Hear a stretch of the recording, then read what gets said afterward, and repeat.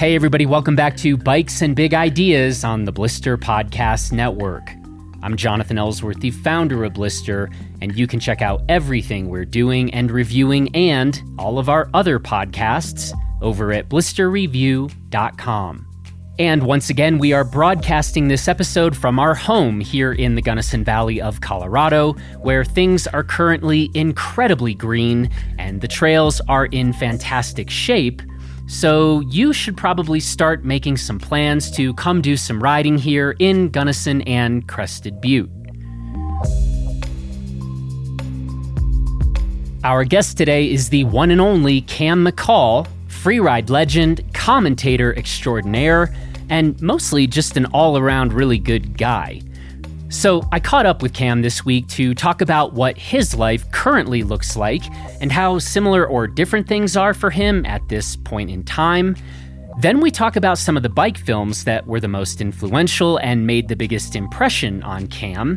And then we talk about this new film from TGR that Cam's a part of called Accomplice, some of which was shot right here in our little corner of the world, Crested Butte. And you can watch the trailer for Accomplice in the show notes to this episode on our website, and you can check out the upcoming tour dates for Accomplice at tetongravity.com/tours, because Accomplice is going to be screened at a number of drive-in movie theaters around the USA this summer. But wait, there's more. Cam and I also talk about how he thinks about and prepares for riding big lines. We talk about his work as an events announcer and why there's actually a bigger responsibility behind the commentary than maybe it might seem like on the surface. And finally, I asked Cam which discipline he thinks that many of us might fail to really appreciate if we had to choose between slopestyle, DH, or big mountain riding. And in his characteristic form, Cam has a very interesting perspective on that question. So that is what we have on tap here for you today. And with that, ladies and gentlemen, let's get to my conversation with Cam McCall. Well, Cam McCall, how are you today and where are you today? Well, the how is very well, my friend. How about you? And the where is a very comfortable yet somewhat stuffy closet in the beautiful town of Bend, Oregon. Nice. Well, the Bend part sounds nice. Yeah, this closet is nicer than it smells at this moment because I've been in here for a couple hours already talking, but I love wide open outdoor spaces just as much as I do sound deadened, strange spaces with microphones in them, so I can't complain. Sounds like you kind of spend a lot of your time in one or the other, the wide open space or the cramped, stuffy closet. This is a very, very true statement. So, tell me about what life has been like for you. I think, we've been kind of polling just a lot of people that we're talking to on these podcasts. And I think everybody in the world is in these COVID days are kind of like, how's everybody else doing and what are they doing? And does your life look worlds different right now than it might otherwise in a given year? Or tell us about what you've been up to.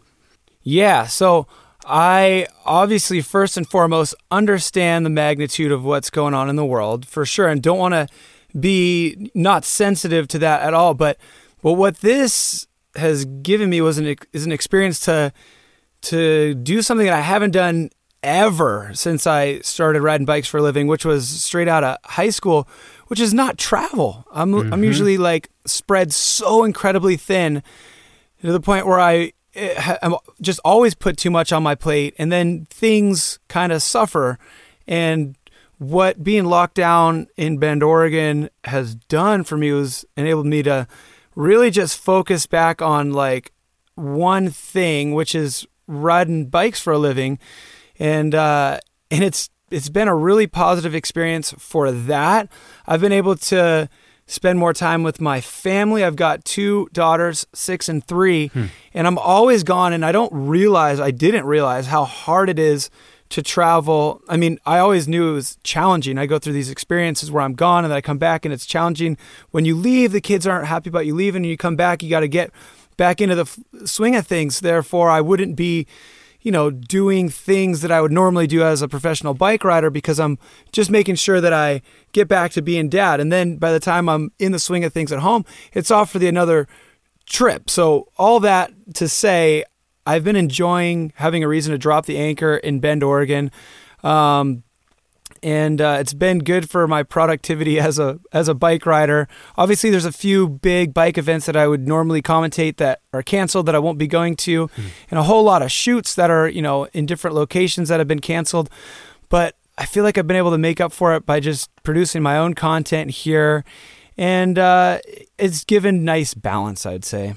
One of the things that it's kind of been an interesting phenomenon in this time is just this current state of the bike industry, right? Where so many bikes have been purchased, and a lot of shops are very short on bikes, and manufacturers are short on bikes. And I guess I was just curious in asking you, maybe this is one of the silver linings of this very chaotic time that we're in right now.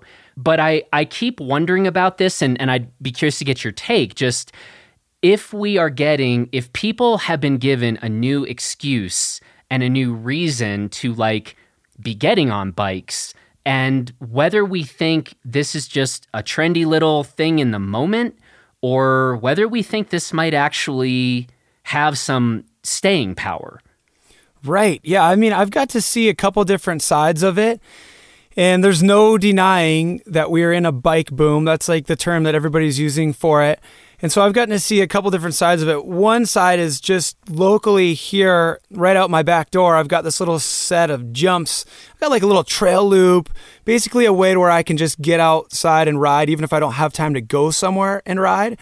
And I've done a ton of videos at my little spot on my YouTube channel and stuff, but I just had so much time at home, I started building more jumps, and I built a bunch of jumps that would be more conducive to kids learning how to jump, and rollers so my daughters can just do lap after lap. And when the whole quarantine started, it was crazy. There was, I counted every time I'd go up there, there was on average 12 people up there every time I went, and of all different walks of life. People who ride bikes a lot and now they just have more time to do so. People who probably haven't ridden their bike in years and they just dug it out of the garage, brushed the cobwebs off, and now that's what they were doing every single day. And I feel like it's going to be an interesting experiment here that we have on our hands to see how many people stick with it once they get back to business as usual, and how many people kind of just forget about it and go back to the things that they would normally do. I feel like there's going to be an evening out to where a lot of people will fall off, but some, mountain biking is the type of thing where if you get hooked and it's for you, then there's no denying it. And that's how it was for me when I first started riding. So I feel like, even if it's 30% of the people who got into riding because of quarantine, if they stick with it, it's going to have lasting effects on mountain bike communities, mountain bike industry, etc. So that's one side where I was able to kind of see something, and it has fizzled off a little bit. I don't see as many people out there right now as there were in the peak of quarantine. But also I work really closely with Trek Bikes, and since I've been home, not traveling so much, and I've kind of been producing my own content, been able to work with them hey, what do you guys want to talk about right now? Let's make a video about it. And so when quarantine started, they're hey, let's get a video explaining that we're doing home delivery right now. So it went from 1 week, let's make a video promoting the fact that we'll allow people to order a bike online. We'll send it to their local shop. The shop will build it and then deliver it on the doorstep, clean it off, and then stand back and let you take your new bike.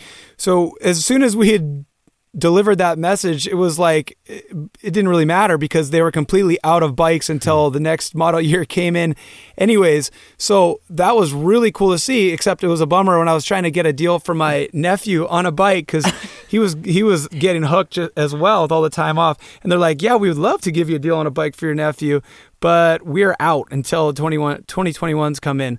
So the people that want to get on a bike right now but can't, I hope they all just go to a garage sale and just get something. And then by the time things normalize and bikes are back, they just are still excited and get a new one for themselves. Yeah. I kind of wonder too, like whether we might see some increase in terms of the number of like bike commuters, you know, like, so there's the mountain bike and trail riding on the one hand, but whether there might be some people who during this time, and we'll see how long this kind of pandemic lasts, right? But if they're like, yeah, maybe rather than cramming into an Uber or onto a crowded bus or whatever, or just even driving, if we're going to see an uptick in bike commuting, and it certainly seems like a lot of cities have made some nice steps along those lines just to improve the situation for commuters. I don't know. What's your, if you had to look into the crystal ball, thoughts on that one? Yeah, I think it's such an efficient vehicle for transportation, and it's healthy all across the board. As if it weren't healthy enough already, just the exercise you get from riding a bike and being outside. Now, people wanting to avoid being on a crowded bus or subway, it's the perfect alternative. And yeah, I definitely think when people, weather conditions permitting, once people get into the routine of traveling by bike, it's so much better for so many different reasons. I feel like that's going to be a large percent of the people who stick with it once things normalize and they're allowed to get back on the bus. They might just decide to stay on the bike because it makes you feel good. You get to wherever you're going, and especially if that's work and you don't want to be there, you might as well arrive with a smile on your face. The bike can do that. Yeah. We're going to be talking about this new film that you are a part of, Accomplice. But before we get there, I kind of wanted to talk to you for a minute about like bike films in general and kind of your relationship to bike films, growing up and kind of throughout your career. So first question, were you an avid watcher of bike films coming up? Like obsessed. It was like a problem. It's like the only thing I could think about was getting my hands on whatever new mountain bike content there was. Videos was the first choice, but if there wasn't any new videos out, which is the way it worked, is you have to wait for something new to come out. Yep. Then it was the magazine. Oh, there's one of those guaranteed to come out every month. I remember I was subscribed to Mountain Bike Action, which is still going strong today, and it's pretty much the same magazine today as it was then. It's like the perfect Fisher-Price, my first magazine subscription for the mountain biker. And I would sit on the porch waiting for the magazine to show up. I knew it came like the middle of the month, so we're around like 14th, 15th of the month. I'm just sitting there, especially once I really got into bike riding, and sometimes I was sitting there with my foot in a cast. I was just, when is that mail person going to cruise up and give me that new magazine? And the type of riding that I like to do wasn't necessarily heavily represented in that magazine, but there's always a chance that there would be one shot in that mag of somebody in the air, and I would just like digest every single aspect of that photo, what parts were on their bike, what they were wearing. And so, yeah, using that to understand how obsessed I could be with a still image of mountain biking showing up in my mailbox. When new videos came out, I would lose my mind, and I'd usually get those at the bike shop. You'd be there to get a new derailleur hanger or something, and there would be the VHS or the DVD sitting on the counter. And I remember when I saw New World Disorder 1, the cover, it was John Cowan doing a no-footed one-hander. So he's got both feet off and one hand up in the air. And the helmet he was wearing, the gear he was wearing, and just the appearance of the front of his bike, I thought for sure that was a motocross video. And I was like, wow, that's cool. I got to get that because I'll watch motocross and then just try to emulate that on my mountain bike, which is what I was always doing anyways, because I kind of got hooked on the whole two wheels flying through the air thing when my dad took my brother and I to go watch Summer X Games in San Francisco in 1999.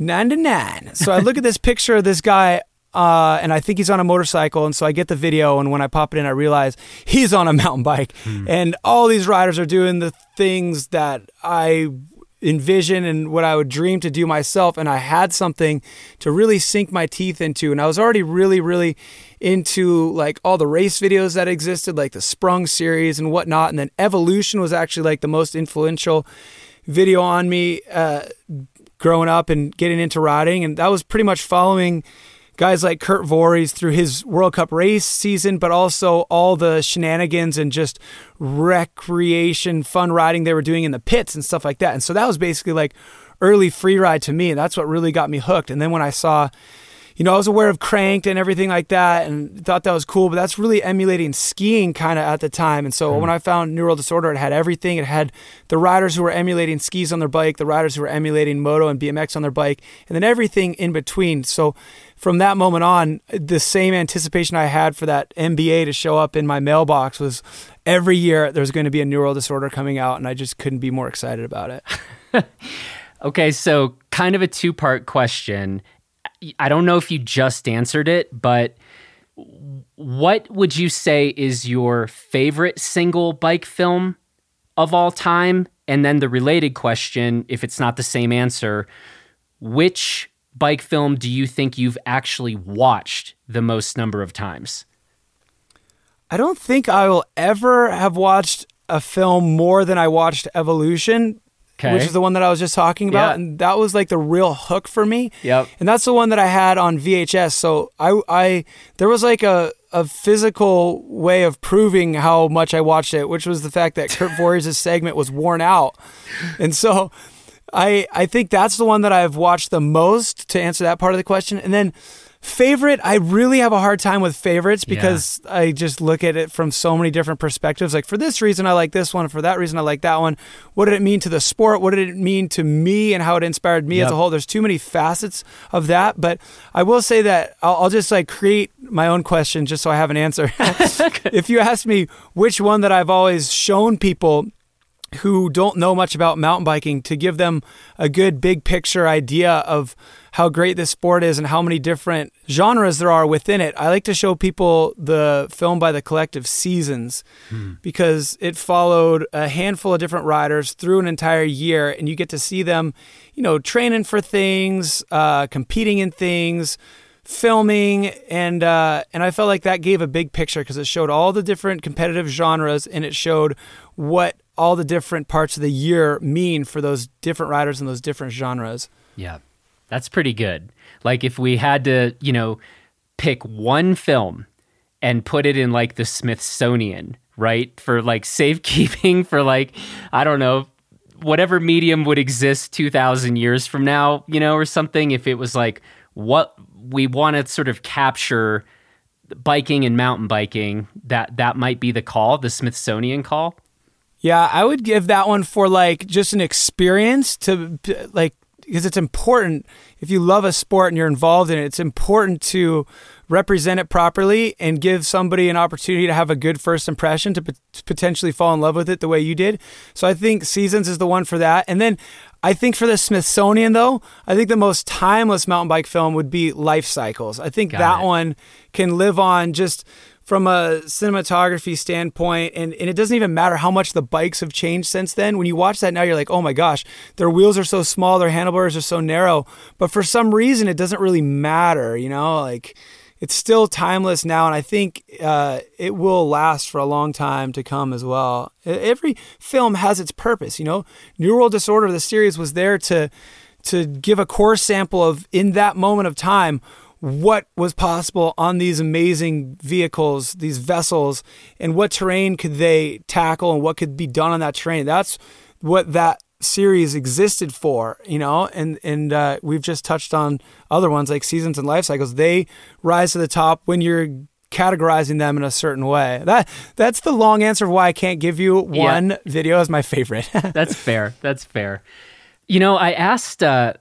this conversation is making me think of another conversation I had with a pro skier, Kate Zelliff, and we were talking a bit about the differences between doing photo shoots versus video shoots.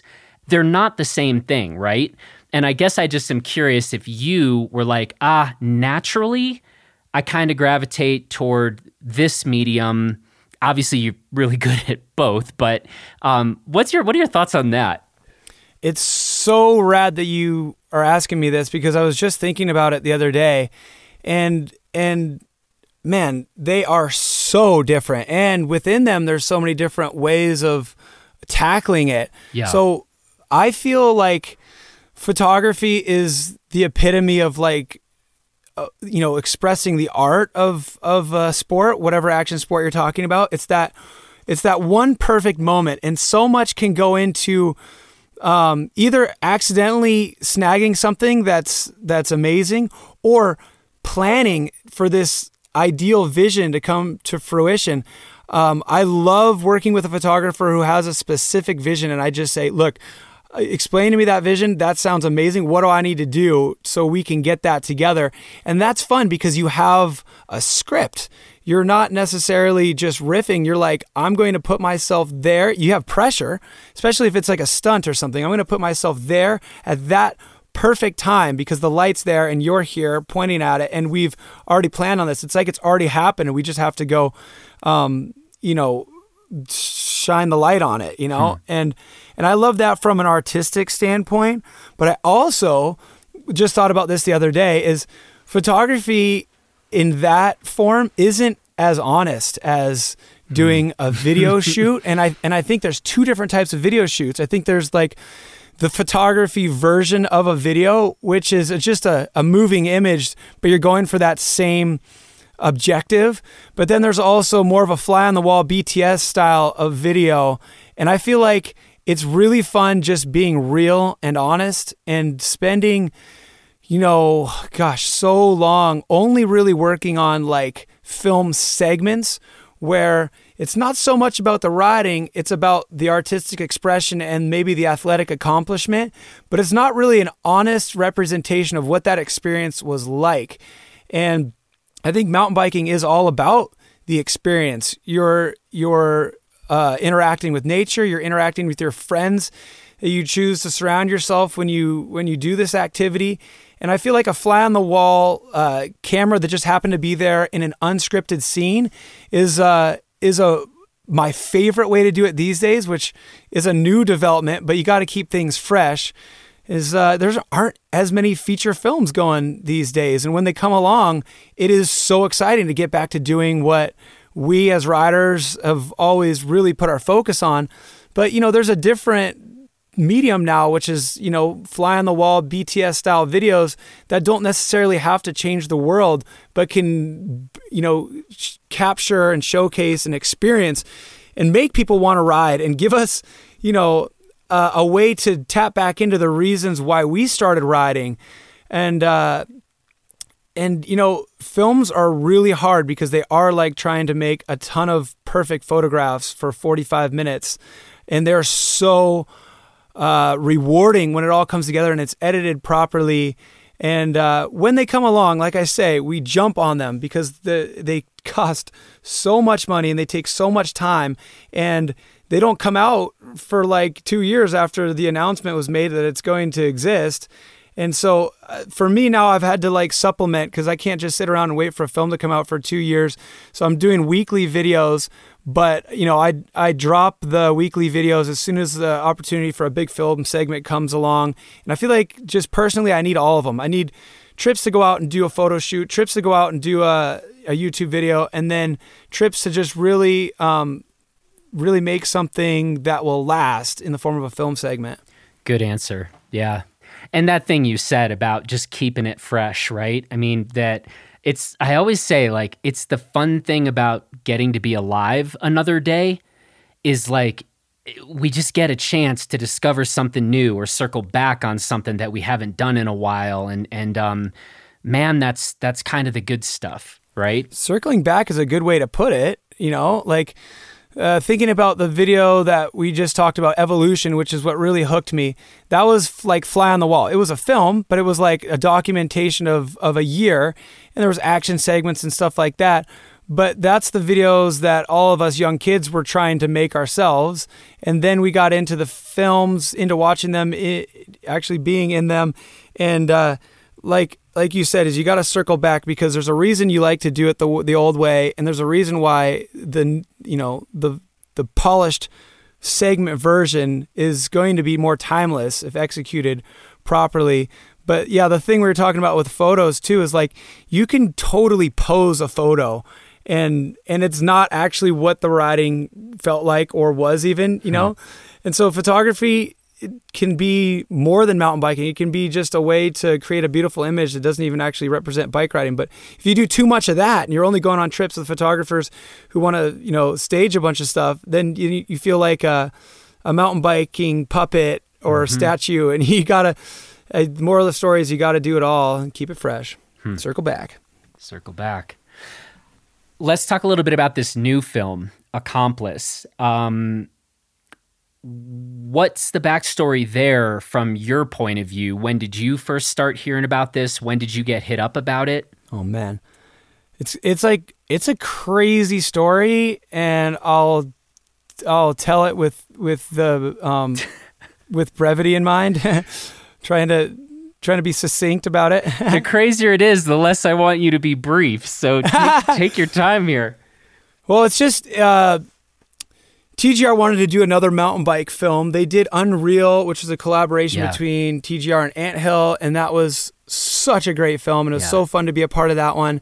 And then TGR wanted to do another bike film, and it wasn't going to be with Anthill, so they were looking for another somebody to be the director of that. And they were going to work with Ryan Gibb, who did Life Cycles. He and Derek Frankowski did Life Cycles, which came out in like 2009, and we mentioned that a little bit earlier. And there was a full film treatment put together for that. And one of the things that made Life Cycles so impactful and so timeless is the fact that they valued their time in production just as much as the production budget to be able to execute their goal as precisely as possible. And with this one, Gibb wanted to be able to do that too. And he was in pre-production for a long time. And obviously there's things that go on behind the scenes with attempting to get a film funded and stuff like that. Like, it's so complicated to make these feature films. That's why you see them less now. Plus, distribution model has evolved and changed.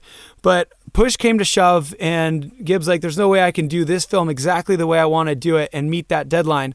So they amicably split, and TGR goes, oh my God, well, we got to get a mountain bike film done stat. Conveniently, Jeremy Grant, who used to work for Freeride Entertainment, and now he will, when Freeride Entertainment brings back more projects and stuff like that, he'll still work with Freeride Entertainment, but he was just put on, he had the ability to take other jobs and be freelance. And this timing all happened like in such a crazy way to where as soon as Gibb and TGR kind of fell apart, Jeremy Grant was available, and they found out about it. They hit him up, and he's like, all right, let's do this. And they're like, all right, cool. Well, can you put together a treatment like now? And he came up with something, and he just hit the ground running and started shooting right away. So with the Gibb film, it was like a scripted thing. Like there was a lot going on, and he asked me a long, long time ago if I would be down to take on what he called like the lead role, because there's like a little bit of acting and stuff like that to execute the storyline that he had. And so when that went apart, I was like, well, all right, well, hopefully I'll still be able to be a part of this film. And then when I found out it was Jeremy Grant, I'm like, sick. I've worked with Jeremy so much. Maybe he'll give me a call. And he did. He hit me up. And one thing I was really trying to get included into Gibbs' film was doing a segment with my brother in Utah, because my brother lives out where Rampage takes place.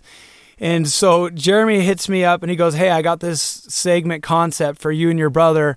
And I'm like, this is so perfect. This is like exactly what I was most excited about with the Gibb film, is shooting a Utah segment with my brother.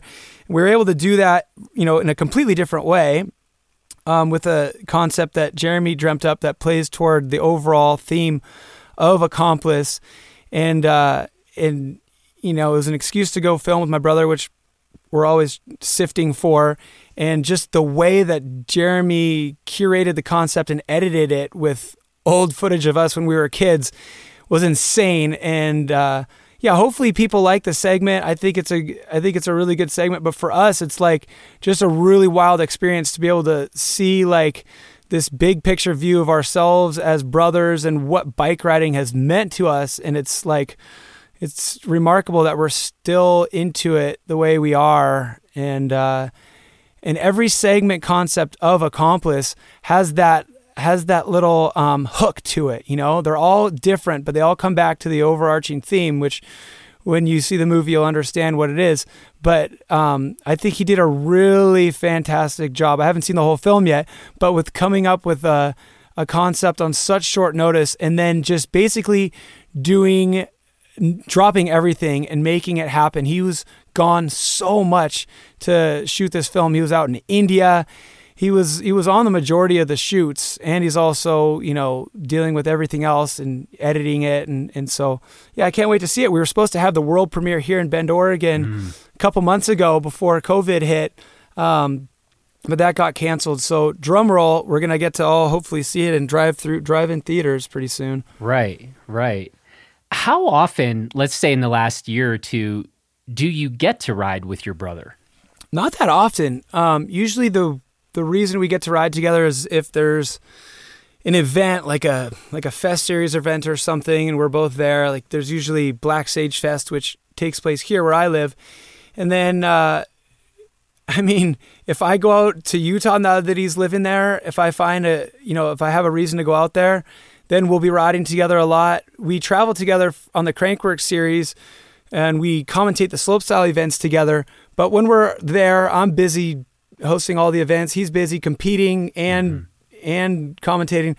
So it's super rare that we get a chance to ride together, and it's even more rare that we get a chance to do a film segment together. We don't have that many similar sponsors right now. Like Marzocchi is one that we have, and so we're hoping we can do a project for them at some point this year. But yeah, it was like something that we both want to do so badly, which is ride that terrain and ride it together. And this film concept gave us the opportunity to do that. That's pretty great. I got to ask, and you're welcome to, give me shit for even asking this, but when you are, say, coming from Bend, you're coming from home, and you're going to go meet your brother in Utah to ride bikes, to what extent does this feel like, okay, time to buckle up? Utah's got some big lines, right? And I take it that the stuff that you're normally riding around Bend, maybe not quite as big. And so on the one hand, the part where you're welcome to, slap me is if you're like, hey man, this isn't my first rodeo. I've been doing this a real long time. But I'm just curious. When you guys meet up, are you standing on stuff like, oh boy, or does it all feel pretty good, pretty quick to you? Well, truthfully, that location feels like more of a home riding spot than Bend does for me. I've lived in Bend for less than 6 years, and we grew up in Santa Cruz, California, and we started going out to Virgin, Utah in 2003 when I was 17 and I tried to do my first Rampage. And so our relationship with that spot is a crazy one. We went out there, road tripped with the whole family. Mom and Dad drove us out there, which is crazy because I remember the first time my dad saw footage of that event, he's like, yeah, you guys hopefully should never do that. That's not a good idea. And but I got the invitation and like, oh, I'm 17. Yeah, I'd ride off the roof of my high school. Sure. How much different could this be? Let's go. And I got super humbled to have this crazy crash. My brother was filming the crash with our old little VX2000 mini DV camera. And I got lucky not getting hurt. And I just went, all right, tried it. It's not for me. This is not my type of riding. Never coming back here again. And my brother was even one step further. He's like, this is the worst thing I've ever seen. Anybody who does Rampage is stupid. I will never be that stupid. I don't ever want to be here again. And I sure as heck never want to ride that event. Now, you fast forward 17 years later, not only does he do the event every year, but he bought a house out there and he lives there full time, So to answer the question of what it's like to go out there, it's like it feels more at home than Bend does. I love the fact that we've got a lot of different types of riding here in Bend, and it's a great place to home base yourself because you can get a little bit of anything. I've got some hidden secret zones that I can drive to out here that are desert terrain. We've got the Fest jumps, which are big jumps that are just a 45-minute drive away. We've got Mount Bachelor, which is lift access, and then just more miles of single track than you could ever know what to do with, and a bunch of public jump parks. So there's all the stuff you need to keep your skills fresh for when you do get out to Utah, get back to where, where I'm familiar with. And I honestly feel like I'm more prepared these days if I'm riding in Bend and I go out to Utah than I was when I was living in Santa Cruz and go out to Utah. Because Santa Cruz, we were doing a lot of dirt jumping, a lot of really loamy, rainforesty type trail riding.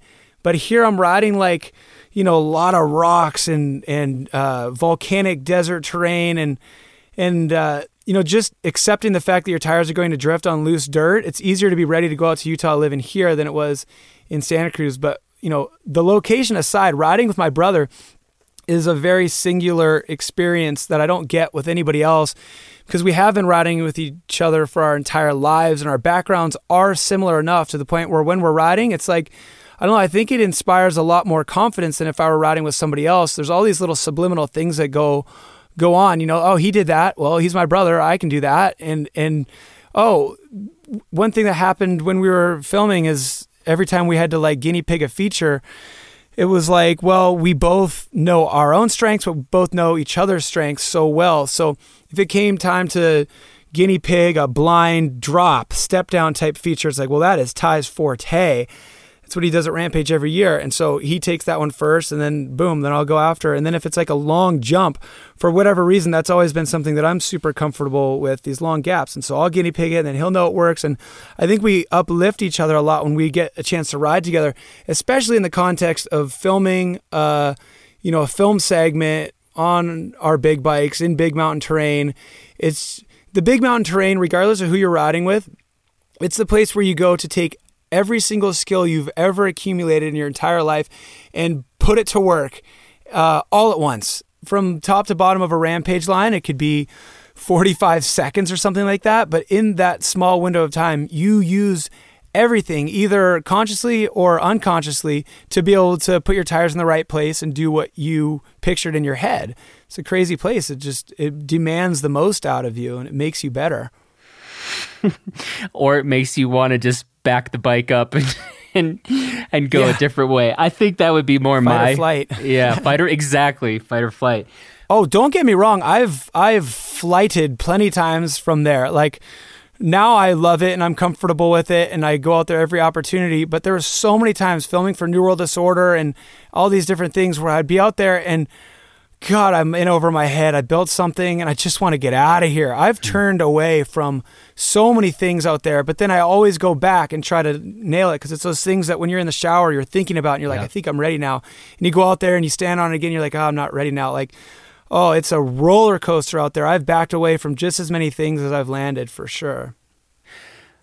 By the way, I want to ask you, when you're talking about riding with Tyler and you're talking about guinea pig and stuff, how much on these moves is like you're just simply watching him hit something and he's watching you hit something and he's like, oh, I see, got it, versus one of you hitting something and coming back with very specific beta, No, the whole process is actually insanely collaborative.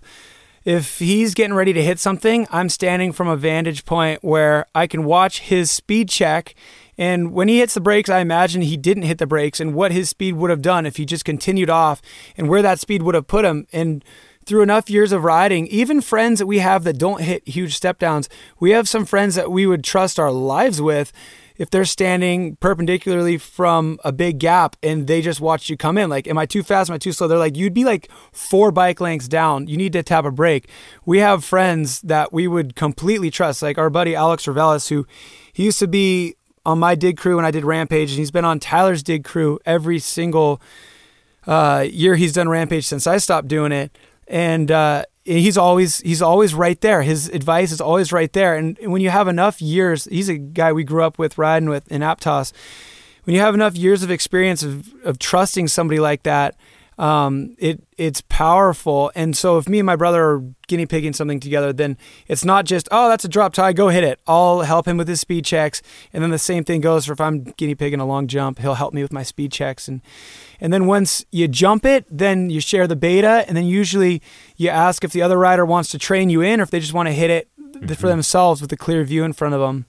All these little pieces of the process. Yeah. I guess, and maybe that was a bit of a dumb question, but I guess what I was mostly just trying to get at was how much of this is just the visual right? Like, nah, I get to watch Tyler hit something and I can make my assessment just off watching him, as opposed to there being a bunch of verbal back and forth. Like, that's, I guess, was the kind of No, it wasn't a dumb question at all. Like there is that element too. So like you see somebody do something and all the, bad things that could happen that you envisioned didn't happen. Right away, you don't even need to hear anything. There's those instances as well where you just go, okay, I get it, I'll go. Mm-hmm. Interesting, man. Yeah, it's wild. I mean, all you guys stepping up to hit that stuff, I mean, specifically like at Rampage venues, but anybody hitting any big stuff is just the level of commitment, the level of trust that you just talked really well about among the crew. It's still just freaking remarkable to me. Well, the cool thing is it's like it seems unattainable for people, but it really is the same process it's always been for anybody. The first time they rode off a curb or the first time they hit a big Rampage sender, it's the same stuff you're going through. Your brain is telling you the same things, and you're tapping into whatever resources of experience you have. It doesn't really change the scale of what you're about to hit. That's why I hope I should say Rampage can be relatable to people when they watch, because yes, a lot of people say, oh, Rampage, I don't even watch it because it's not relatable, and that's just like watching a cartoon or something like that. Those aren't even real people. That's not the right headspace to be in when you're watching that competition. I like to try to encourage people to put themselves in the rider's shoes and be like, all right, this is just like me at my local trail, hitting that more difficult option that I've been looking at for years and haven't actually done.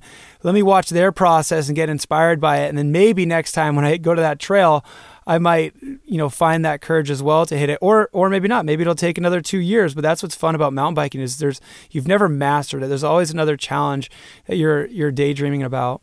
Yep. Yeah. I want to talk a bit about your work as an announcer. Okay, so what are the current events that, I know we've got cancellations and stuff like that going on, but right now, kind of in your stable, how many different events are we generally talking about in a given year, unless something gets weird? Yeah, so the whole Crankworx series, so that fluctuates year to year, however many events they have on the tour. For the last couple of years, it's been 3 events for that. And then I also started doing Winter X Games, just live on site through the PA to the spectators there. I've done that for 3 years now. So that happens first, and then Rotorua Crankworx. And then, yes, when I started doing it, there were more events as well. I was doing Colorado Freeride Festival. And then we do Whistler or Innsbruck first, then Whistler, and then Rampage.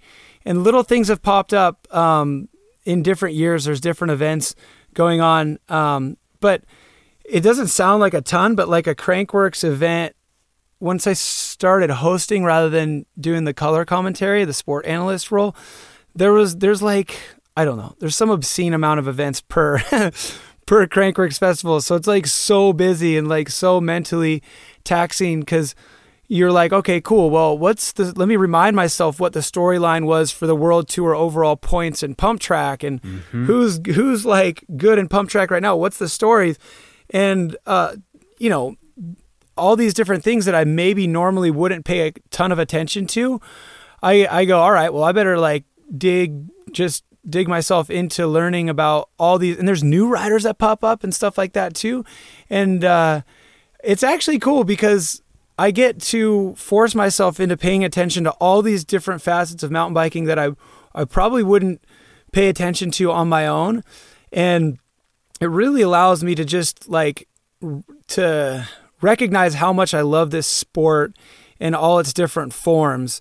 And yeah, sometimes it's really hard to just make sure that I'm going to say the right thing about, air downhill. But I find that I'm like digging deeper into the little subtleties and intricacies of racing, whereas like when I raced, I was like only really doing it because there wasn't free ride and slopestyle and jump contests yet. I'm like, I want to compete, and there's like people standing alongside the course. I'm going to do a no-hander while I'm racing. So having to like really pay attention to what it's like to be a competitor in all these different disciplines, and then you dig for what the storylines are, who's pitted up against who, and what that means, what history they have.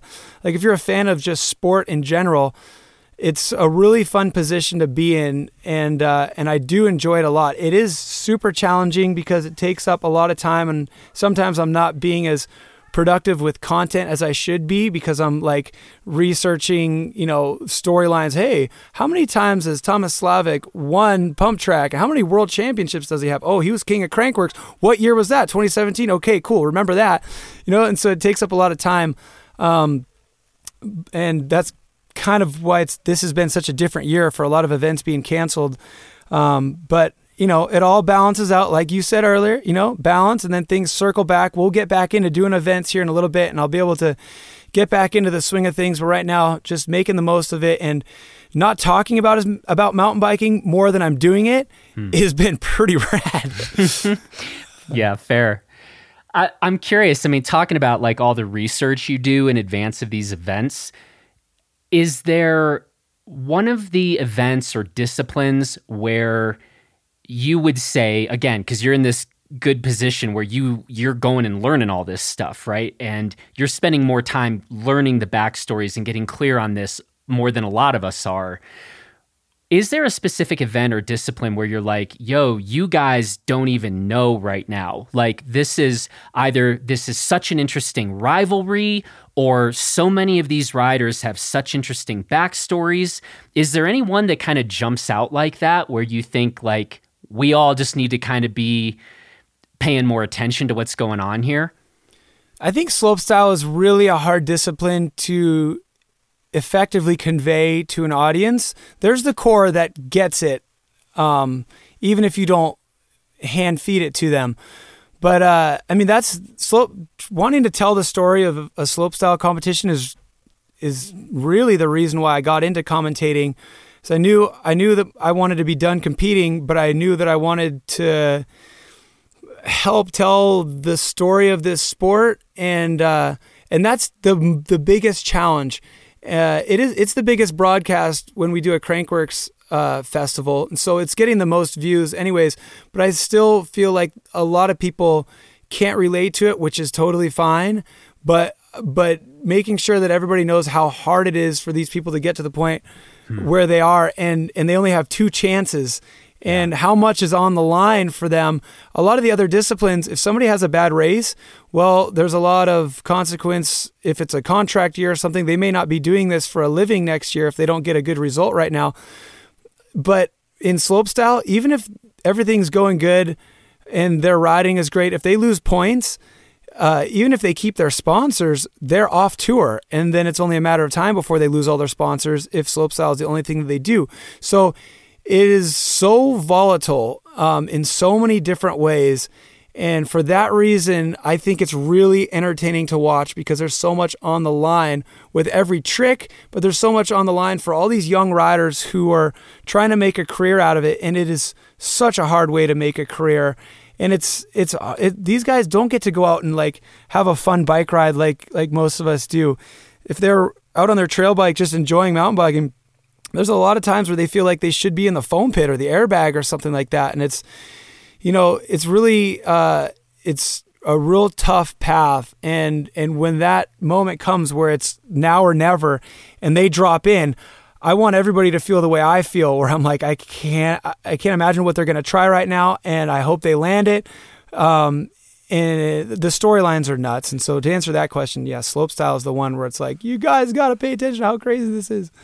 So that's really interesting. I mean, correct me if I got you wrong, but there with slopestyle, it's just like how much is on the line here and how much dedication it takes for these riders to get up there and do what they're doing. But a slightly different question, I guess, and I really like this. I hadn't just thought much about this, but like in a way, your job is there to convey to this entire audience, like, do you see what's happening here?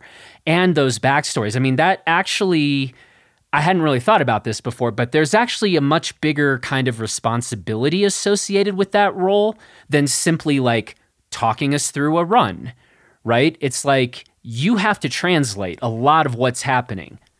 Yeah, it's like give people a reason to care. The crew that I get to work with for this, they're so rad. Like TJ Walker, he owns Boombox, which is the company that does all the broadcasts for Crankworks.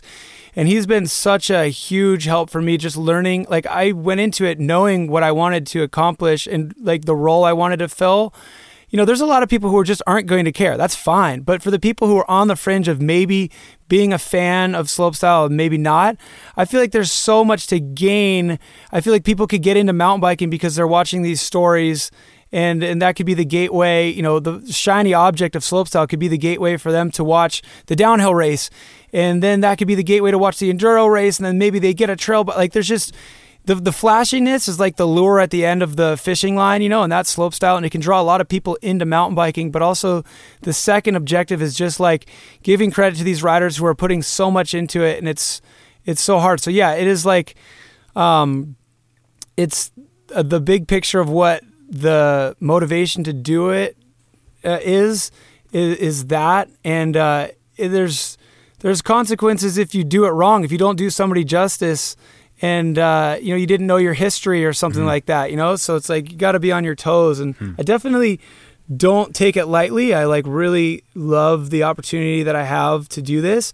And it's a responsibility, like you say, for sure. But luckily I get to share the responsibility on the slopestyle side with my brother, who, when I was the sport analyst, the person I worried about most if I said something wrong would be him. Him calling you out. And so now I got him right next to me calling the tricks. He's got this insane ability to memorize what foot everybody has forward and what's opposite, what's regular, what people are working on and stuff like that, which it's nice to have him in the booth. Huh. Very subjective question here, but if you had to guess, which discipline do you think people fail the most to really appreciate the skill set involved in what they're watching? So let's say maybe we limit this right now to like slopestyle, DH, and big mountain stuff like Rampage. Yeah, it'd have to be Rampage. You're like, people, you just don't. You can see it, you can watch it on your screen, but unless you're up there, you do not get what's happening. I'm biased for sure because that's what I would say, you know. World Cup downhill is insane, and I've been to my fair share of World Cup downhills and seen what goes into that. It's Formula One. It's insane. Yeah. And those are the best bike handlers on the planet. But I do also think that when you bring a World Cup downhiller to Rampage to come watch the event, it's different than what they expected, and they're the best of the best. Mm-hmm. I honestly wasn't sure I thought you would say either big mountain or slope.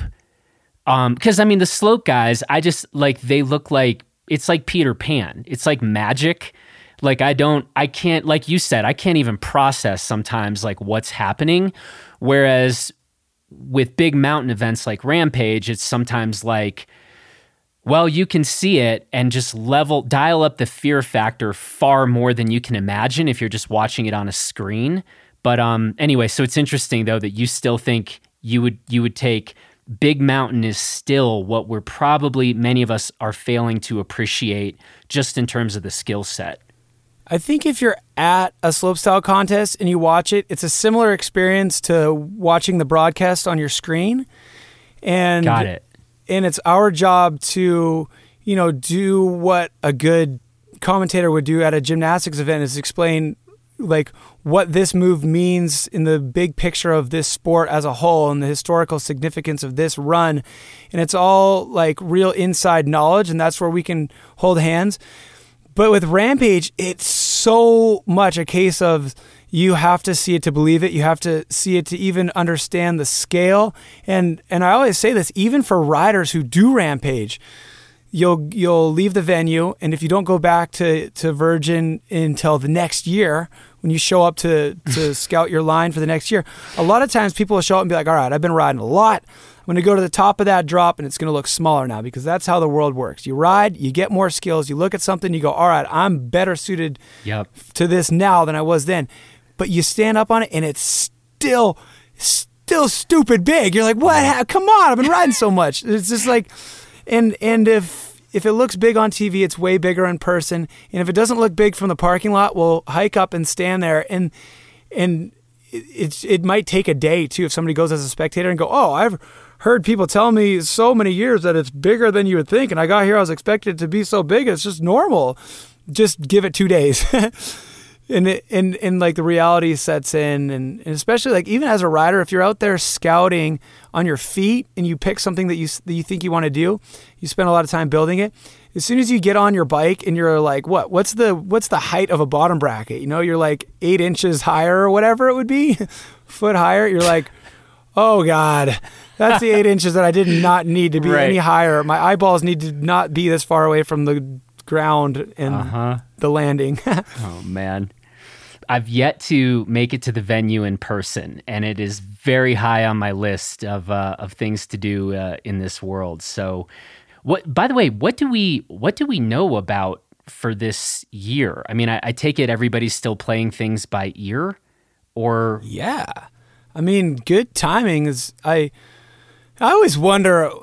No, I think it's out there, right? It's out there on the internet. They're talking about how it's still being planned for right now. But like I told you when we first got on the calls, I just finished doing that voiceover for the best of Red Bull Signature Series Rampage. So we did all the years from 2012 to 2019, best of, top couple runs. And at the end of the call, it's like, all right, everybody, we're still good to go. Like things are looking good for end of October, Rampage. And, I'm not sure how much I'm supposed to say, but I'm just going to go ahead and say it. I think they said they're looking at doing the event, but without spectators, which I feel like an empty NASCAR racetrack without spectators, it's like you notice them not there. It's kind of weird. But it's almost weirder to have spectators in the desert, especially if you go out there and film over the years. Like that experience of being out there and it's just a bike, some people, and the desert. That's more true to what the riding is at its core out there. So to not have spectators, I feel like for any event, it's more suitable and acceptable to not have spectators at Rampage. And if that's the way to make this event happen and not skip a year, then sounds good. Hell yeah. Yeah. No, it's really interesting. And man, all these different sports trying to figure out what they're going to do right now in terms of events and spectators and the rest. But yeah, that would be, I think if we have to go no spectators for a year, fine by me as far as I'm concerned. And I think you just spoke well to, that's a cool thing, right? Especially like guys doing hugely consequential stuff. Like if that kind of feels like it will be kind of natural as opposed to wildly unnatural, then maybe even all the better. Yeah, I think it'll be more about the vibe of all the people out there who sweated for it. Yep. And don't get me wrong, like I love big crowds, and I know a lot of other riders out there, a lot of the riders that compete love to do it for the crowd. That for me, when I competed, that was definitely like my main reason for getting into it, is I just thought it'd be so cool to ride in front of people and hear them cheer. And like there's no substitute for that adrenaline when people cheer for you. But for the Rampage riders who have a long history of going out there and filming, I think it'll be familiar territory for them, and it'll be a cool experiment and a way to just make sure it doesn't get canceled. It sounds great. Well, Cam, this has been super fun. Great to connect. And I've been a big fan for a long time. And it's so cool when you can talk to somebody who can talk so well about riding at a high level and then talk so well about all the filming stuff, and then talk about what it's like to have to do the commentary on some of these different events. And so I've learned a lot, and I really appreciate the insight, and keep on doing real cool stuff. Well, thanks so much for having me on. I really appreciate it, and thanks for the kind words. And yeah, I guess all I could say is I was obsessed with it when I first found it, mountain biking, and I'm still obsessed with it. And that's, I guess, the reason why I have all these things to talk about. So thanks for asking all the right questions. Yeah, man. And here's hoping that we do all get to go see Accomplice at a drive-in theater, hopefully in our respective neck of the woods. But it'll be cool to have this film come out, and then you and I actually get to see the whole thing, which I guess neither of us have had the chance yet. So I'm looking forward to. I've seen some of your stuff, but I haven't seen the whole film, and so we're all waiting on the surprise. Yeah, I can't wait. I'm just as excited as everybody else out there. So as soon as that tour schedule of drive-in theaters is released, we're going to be pulling up the truck. Awesome. Well, Cam, take care. Look forward to doing this again sometime down the line. And good luck with everything. Thank you. You too. All right, man. That's it for this edition of Bikes and Big Ideas. Thanks to Cam for the conversation. And be sure to check out the trailer for the new TGR film, Accomplice, in the show notes to this episode, and head over to tetongravity.com/tours to see if the film might be showing up this summer at a drive-in theater near you. Finally, I want to say thanks to Jared Farley for producing this episode, and until next time, please take good care of yourself and everybody else, and we will talk to you again next week.